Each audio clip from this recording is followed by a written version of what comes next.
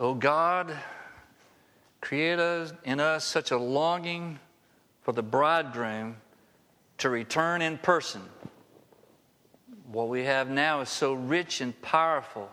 The taste of eternal life, the presence of God, the Holy Spirit revealing the bridegroom to us. But we long, O Lord, for your return, for your kingdom to come in actual residence on this earth. For these tents we live in now long to be redeemed. I'm referring to our bodies as tents, okay? These tents long to be redeemed as you have redeemed our souls. Give us life, Lord. That was actually what I was going to conclude the message with. And I'm not concluding the message, okay? It's like, wow, that was fast. That was good. Thank you very much. We've been on this 40-day prayer challenge since Valentine's Day, and a way to keep up with it, the last 15 days in February, we were in this 40-day challenge. So we're in day 4, so that's 19. So we got, a little ways to go. It's going to go all the way through March 31. But why would we launch something like a 40-day prayer challenge? And really and truly, it kind of tells on us, does it not? That we need at times to have a prayer challenge. Are you following me? That instead of us having this constancy, we need to have these moments of where we're reminded of the importance of communion and fellowship with the Lord, to develop spiritual disciplines in our lives that helps us. It doesn't mean that we don't have, spirituality. It means we need a greater spirituality. And we just don't need interruptions from time to time during the day for prayer. We have to have some way of getting into this constant fellowship with the Lord. I think a prayer list is good, but a prayer is more than a list, is it not? It's this communion with the Lord. And, Jesus' disciples came to him and asked him, show us how you pray. Teach us. If something can be taught, that means something can be learned. And so it's like, well, it just comes natural. And undoubtedly, the disciples saw something in Jesus that they didn't think came naturally for them. And it says, we need you to show us how you do that. How do you pray? And why would they even come to that conclusion? Well, they'd get up early in the morning and he's gone.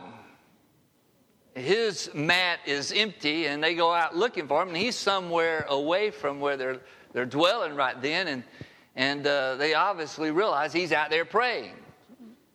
Now, if he was praying to show them an example, he would have went outside the room where they were at and just knelt down next to the door so they could hear how he was praying. But why would Jesus take time like that to pray? You can't say it was just to be an example. It was his life of communion with the Father and wanting to make sure that everything that day that he was going to do is with the Father's direction, with his wisdom. So Jesus started his ministry out with 40 days, did he not? 40 days of fasting and prayer. But he didn't seem to make a big deal out of fasting part after that. Do you ever find in the New Testament Jesus fasting after his 40 days of prayer and fasting? I don't think you'll find it. He did go a whole day, we know, his last day when he was arrested, being brutalized. He didn't have anything that day, and he might have fasted. We just don't have a record of it. Well, we do have an interesting thing that we're going to look at in just a moment about where his disciples were looked upon as, why aren't they fasting? I want to give you the title of the best book I've ever read on fasting. And that's what I'm preaching on today. How about it? Fasting? We got goodies outside. We had Sunday school. We got a thing tonight, finger food. And I'm going to talk about fasting. How's that? What a momentous day to talk about fasting. Even bringing a steak tonight. How about that? Well, we're going to fast tomorrow. That's right. We're all going to fast tomorrow. So we're going to chow down and we'll start our fast tomorrow. Let me I'm just going to read something to you that is in the book that I'm going to give you, if you want to write this down, because a lot of people are familiar with John Piper, great pastor. Has written some great books, God's Passion for His Glory, and Brothers, We're Not Professionals, as he writes about the ministry. But he wrote a book called Hunger for God, Desiring God Through Fasting and Prayer. It is the best book I've ever read on fasting. Some of you might be familiar with the name David Platt, who used to pastor the Church of the Brook Hills, is now head of the Southern Baptist Missions. And a lot of you are familiar with Francis Chan. Together, those two guys have developed something called the Multiply Movement. Well, they were asked to reread and redesign or have some kind of measure of input in Piper's 1997 original book, Hunger for God. And so it's been redesigned, but this is what they said in the foreword of the 2013 edition. We have tried to imagine what it would be like if our churches were filled with believers fasting regularly and biblically. What might God be pleased to do if His church rises up to say, "This much, O God, we want you"? We encourage you to read this book, asking great things from God, who is able to do more abundantly than all that we can ask or think. It's a pretty good credit to that book, is it not? Before I get too far into the message about fasting, I want to say this. Fasting does not give you spiritual leverage over anyone. And it's not spiritual credentials. I remember hearing someone tell me that they made a decision after fasting 21 days, and I was like, I disagreed with what they were saying about the decision, and I said, well, if I fasted 40 days, does my 40 days trump your 21 days? You know, they didn't like that either, but, you know, if we start using things as credentials to make our decisions, and it's like, well, I fasted, therefore you have no right to question me about what I'm saying or what I'm doing. That's what I'm trying to get at. Jesus tells of two men that went into the temple and prayed. And you recall this. He said it was a Pharisee and a tax collector went into the temple to pray. And the tax collector prefaced his prayer by telling God how thankful he was that he wasn't like the low-life people like that guy. And yet he proceeded to tell the Lord, I fast twice a week and I give a tenth of everything I have. And over in the corner there was this publican, this tax collector, who wouldn't even look up, could only say, oh God, have mercy on me, a sinner.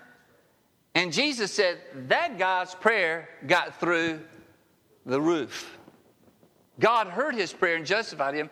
But here's a guy who fasted twice a week and gave a tenth. And you can check off that and check off that. That doesn't mean that makes us spiritual. So what is the right way to fast? Fasting is part of a lot of cultures, a lot of religious cultures. Just last week, the Jewish holiday Purim was celebrated. And if you don't know the background to that, there's a lot of fasting in the Old Testament. And one of those occasions was with Esther. And there was this grave situation that the entire Jewish community there could have been annihilated and killed off. And so she, through her uncle, they called for a 3-day fast. And last week, the Feast of Purim is a celebration of God's intervention of saving Esther and all of her people. Later on in May, there's a month-long fast by the Muslim called Ramadan. And it's not really a true fast because it's just fast during the day. As soon as the sun goes down, all bets are off. And they can make up for whatever they didn't eat during the day. But they really, that's one of their most holy times, and they take great, it's almost like, look at us, we're fasting. Jesus said that's the wrong way to fast. Even he said in the Sermon on the Mount, when you fast, don't do like these people who make a big deal out of it. And Jesus really didn't make a big deal out of it with his own disciples. Before I get to that, let me read you from Isaiah, a passage of Scripture.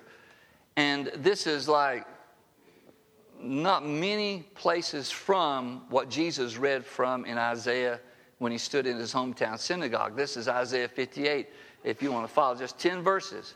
But it's about fasting, so listen up. Shout it aloud, do not hold back, raise your voice like a trumpet, declare to my people their rebellion, and to the descendants of Jacob their sins. For day after day they seek me out. They seem eager to know my ways, as if they were a nation that does what is right and has not forsaken the commands of its God. They ask me for just decisions and seem eager for God to come near. They say, we have fasted and you have not seen it. This is them telling God, we fasted and you haven't really paid any attention. Why have we humbled ourselves and you have not noticed? Yet on the day of your fasting, the Lord says to him, you do as you please and exploit all your workers. Your fasting ends in quarreling and strife and in striking each other with wicked fists. You cannot fast as you do today and expect your voice to be heard on high. Is this the kind of fast? God is asking, is this the kind of fast I've chosen? Only a day for people to humble themselves? Is it only for bowing one's head like a reed and for lying in sackcloth and ashes? Is that what you call a fast, a day acceptable to the Lord? Verse 6. Is not this the kind of fasting I have chosen? This is God telling them. This is what I want to see from your fasting. To loose the chains of injustice and untie the cords of the yoke. To set the oppressed free and break every yoke. Is it not to share your food with the hungry and to provide the poor widower with shelter? When you see the naked, to clothe them and not to turn away from your own family, your own flesh and blood. Then your light, then something's going to happen. Your light will break forth like the dawn and your healing will quickly appear. Then your righteousness will go before you and the glory of the Lord will be your rear guard. Then you will call and the Lord will answer. You will cry for help, and he will say, here am I. If you do away with the yoke of oppression and the pointing finger and malicious talk, and if you spend yourselves in behalf of the hungry and satisfy the needs of the oppressed, then your light will rise in darkness and your night will become like noonday. If you go to chapter 61, verse 6 sounds a lot like verse 1 in chapter 61. When you look at verse 6, is not this the kind of fast? God is saying that he wants to loose the chains of injustice, to untie the cords of the yoke, to set the oppressed free, and every yoke to be broken. In verse 1, he says, the Spirit of the Lord, the sovereign Lord, is on me, because the Lord's anointed me to proclaim the good news to the poor. He has sent me to bind up the brokenhearted, to proclaim freedom for the captives, and release from darkness for prisoners. Yet, out of all the fasting that you see in the Old Testament and the things that was talked about in the New Testament about fasting, you hardly ever see the disciples fasting, do you? In Matthew 9 is probably the greatest passage on fasting in the New Testament. And I'm not the one that said that. John Piper is the one that said that. Matthew 9 verse 14. Jesus didn't seem to be emphasizing fasting with his disciples. Why? Why was that? And the disciples of John, if you see in verse 14, the disciples of John come to him and they ask this, how is it that we and the Pharisees, now that's kind of an odd group to bind yourself to, how is it that we and the Pharisees fast often, but your disciples do not fast? Why isn't that discipline with your group? We've been raised with that discipline. This is part of our culture. This is the way we demonstrate our wanting to get close to God. And we're doing it, and the Pharisees are doing it, but your guys aren't doing it. Verse 15. Jesus answered, "How can the guest of the bridegroom mourn while he is with them? The time will come when the bridegroom will be taken from them, and then they will fast. No one sews a patch of unshrunk cloth on an old garment, for the patch will pull away from the garment, making the tear worse. Neither do people pour new wine into old wineskins. If they do, the skins will burst, the wine will run out, and the wineskins will be ruined. No, they pour new wine into new wineskins, and both are preserved." How can the guests... This is interesting. He answers their question this way, and it's about fasting. By the way, this whole passage is about fasting. There's no break in why don't your disciples fast? There's no break there. He says, why would they mourn while the bridegroom is with them? He's talking about fasting is kind of like a symbol of need or lack. And this is why most people fast in the Old Testament. It was usually a grave situation. They needed God to come through or give them wisdom. But he was comparing fasting as a sense of mourning. He says, how would the bridegroom, why would they fast? Why would they mourn while the bridegroom is with them? He's pointing to himself as the bridegroom and to the disciples as the guests, right? There's been so many sermons preached on this, about what the wineskins are. Believe me, you can make the wineskins anything you want to make them. It's wide open. You know, like, okay, I think the wineskins are such and such. I'm not going to give you suggestions, but there's been paradigms. There's a new paradigm in, and that means the old paradigm has to go because that's the old wineskin. It's just like, don't do that. What is Jesus talking about, though? This is about fasting. The wineskins really is about fasting. It's obvious that this is the subject. So the wineskins and the wine are symbols related to Christ's response to John's disciples. And they practiced fasting on a regular basis. I'm sure they weren't really getting it. It was probably like, what? It is like the Lord is placing emphasis on why are you fasting? He didn't ask them that, but he's telling them why the men that's with him are not fasting, right? He's telling them the why. I'm with them.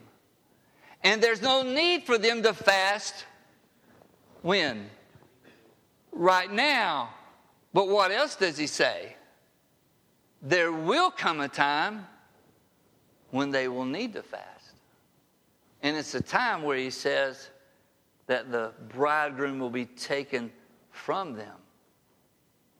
There'll be a time when I'm not with them. Why would they need to fast then? Verse 15, he says, the time will come when the bridegroom will be taken from them, then they will fast. The time will come when the bridegroom will not be with them, and they will need to fast then. It's almost as though he's saying, right now, there's just too much joy. We're just having too much of a good time to fast. The bridegroom, the Messiah is with them. There's no need to fast while I am with them. We're celebrating this reality that the kingdom of God has now shown up in person in the person of Jesus Christ. And the disciples happen to be with him, and there's no need for them to fast. Jesus redefined fasting in one statement, and it's this: new wine has to go into new wineskin. In other words, he says, this is what's changing. The old way of fasting is changing. The fasting to try to get God to move externally in a situation, he says, is not the main reason to fast. The main reason to fast is there's new life here, and new life has to be put in a new dynamic of fasting. He wasn't doing away with fasting. He was saying the new fasting takes on a different slant. Here's what we find out when we try to fast. We find out what controls us. let me just make a suggestion for you. Just fast coffee for one day. You that drink coffee. Just go for it. Well, I don't feel led to do that, Pastor. It's like, here's another thing that fasting will show. It'll show us where we're at in regard to pride. Because, see, we either make one or two responses right here in this place is that, well, I really don't need to fast. I really don't need to fast. Or else, when we fast, we want to make it the big deal. And we want to like let people know how spiritual we are. That we're fasting. We find out what controls us. All right, let me throw something else out. Just put your phone on airplane mode for like 4 hours. Just start with 4 hours. I'm not asking you to go into some kind of spasm, Just put your phone on airplane mode for 4 hours, or maybe for the whole day. Or stay off social media for an hour. Or 4 hours. And really, we find out what controls us. Food is not. Remember when Satan came to Jesus during that 40-day fast, and one of the things he targeted was his hunger. And he says, you have the power to turn these stones that's around you into bread. You remember what Jesus said? It is written, man shall not live by bread alone, but by every word that proceeds out of the mouth of God. What he was saying is, you need both. But I'm not going to shortcut to get there when right now I'm eating on something else. It wasn't that he was fasting from substance. He was fasting from that mode of substance. He was like, I'm living on something else. We see that when he went to the well in Samaria, and they went to get him lunch, and they brought back lunch, and he says, I've already eaten. Because my meat, my bread, my food, I get something out of doing the will of my Father. So it's not that bread, he didn't make bread bad, or, he knows we need bread to live. We need food. But he's saying this, we don't just need that, we need this bread. We need the life that the Lord gives. We find out the depth of our longing. We find out the level of our dissatisfaction with where we're at. If we don't change anything about what we're doing in any kind of course of a reevaluation of our life, then we're in trouble. If we don't see any space for us to move deeper into what God wants us to be, then we're in trouble. It's going to take a revelation for God to show us the warts that we have on our lives and the deficiencies we have in us. And he can't get to them until we own up, Lord, I need you more. I need you more. I need more of who you are. I long for more. We want more. We desire more. This is one of the things that I think that John Piper brought to light in his book is we need to have a sense of longing for Jesus. We know him through the Holy Spirit, right?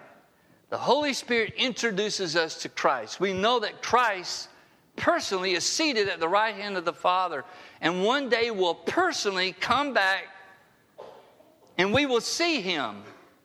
But right now we don't have him with us like that.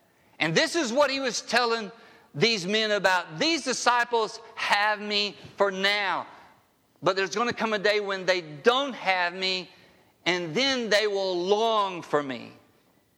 They will long to be with me. They will long to have the fellowship that they once had. And he says that will create this sense of fast, which really is not necessarily I'm not going to eat, is that I'm longing for something greater than food. I'm longing for something more rich than those chocolate chip cookies out there. That's terrible to walk by chocolate chip cookies when you're trying to fast. Food is not the enemy, though, is it? Food's not the enemy. Our disposition could very well be the problem. How we look at things could be our problem. And that's why I added this last thing to the end of the message. Oh God, create in us such a longing. Create in us a longing for the bridegroom to return. For Jesus to come back.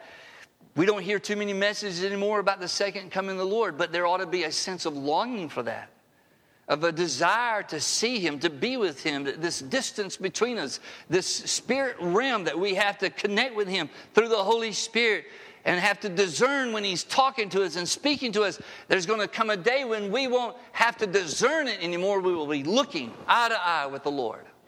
So much was said about Billy Graham and how Billy Graham finished his journey. And I heard someone say on the radio, yeah, I just see Jesus giving him a high five and a big hug. And I was like, well, I don't know if that's, high five, big hug. Come on, wake. I think the whole place is excited. Right.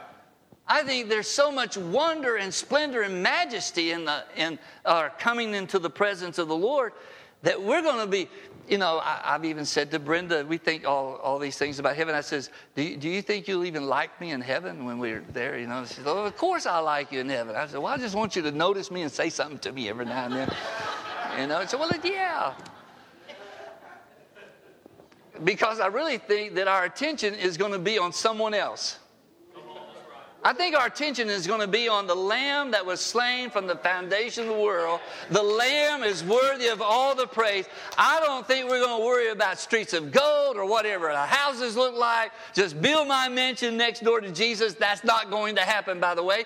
But I think Jesus is going to captivate us, and it's not going to be, well, it sounds a little boring. It won't be anything like boring. And that sense, that longing, He wants us to have a new longing for Him. Where we just don't sing songs about Him coming. We long to see Him. The bridge that you guys did on that last song, I have not seen that. Bear your cross while you wait for the crown. And when I saw that, it's like, if you're bearing your cross, you're doing more than waiting. You're longing. You're longing to throw this off. To throw off the pressures, to throw off the anxieties, to throw off the sickness, to throw off everything that's happening that you have to work your way through. There should be a longing. It's not waiting for it. I'm longing to see that happen.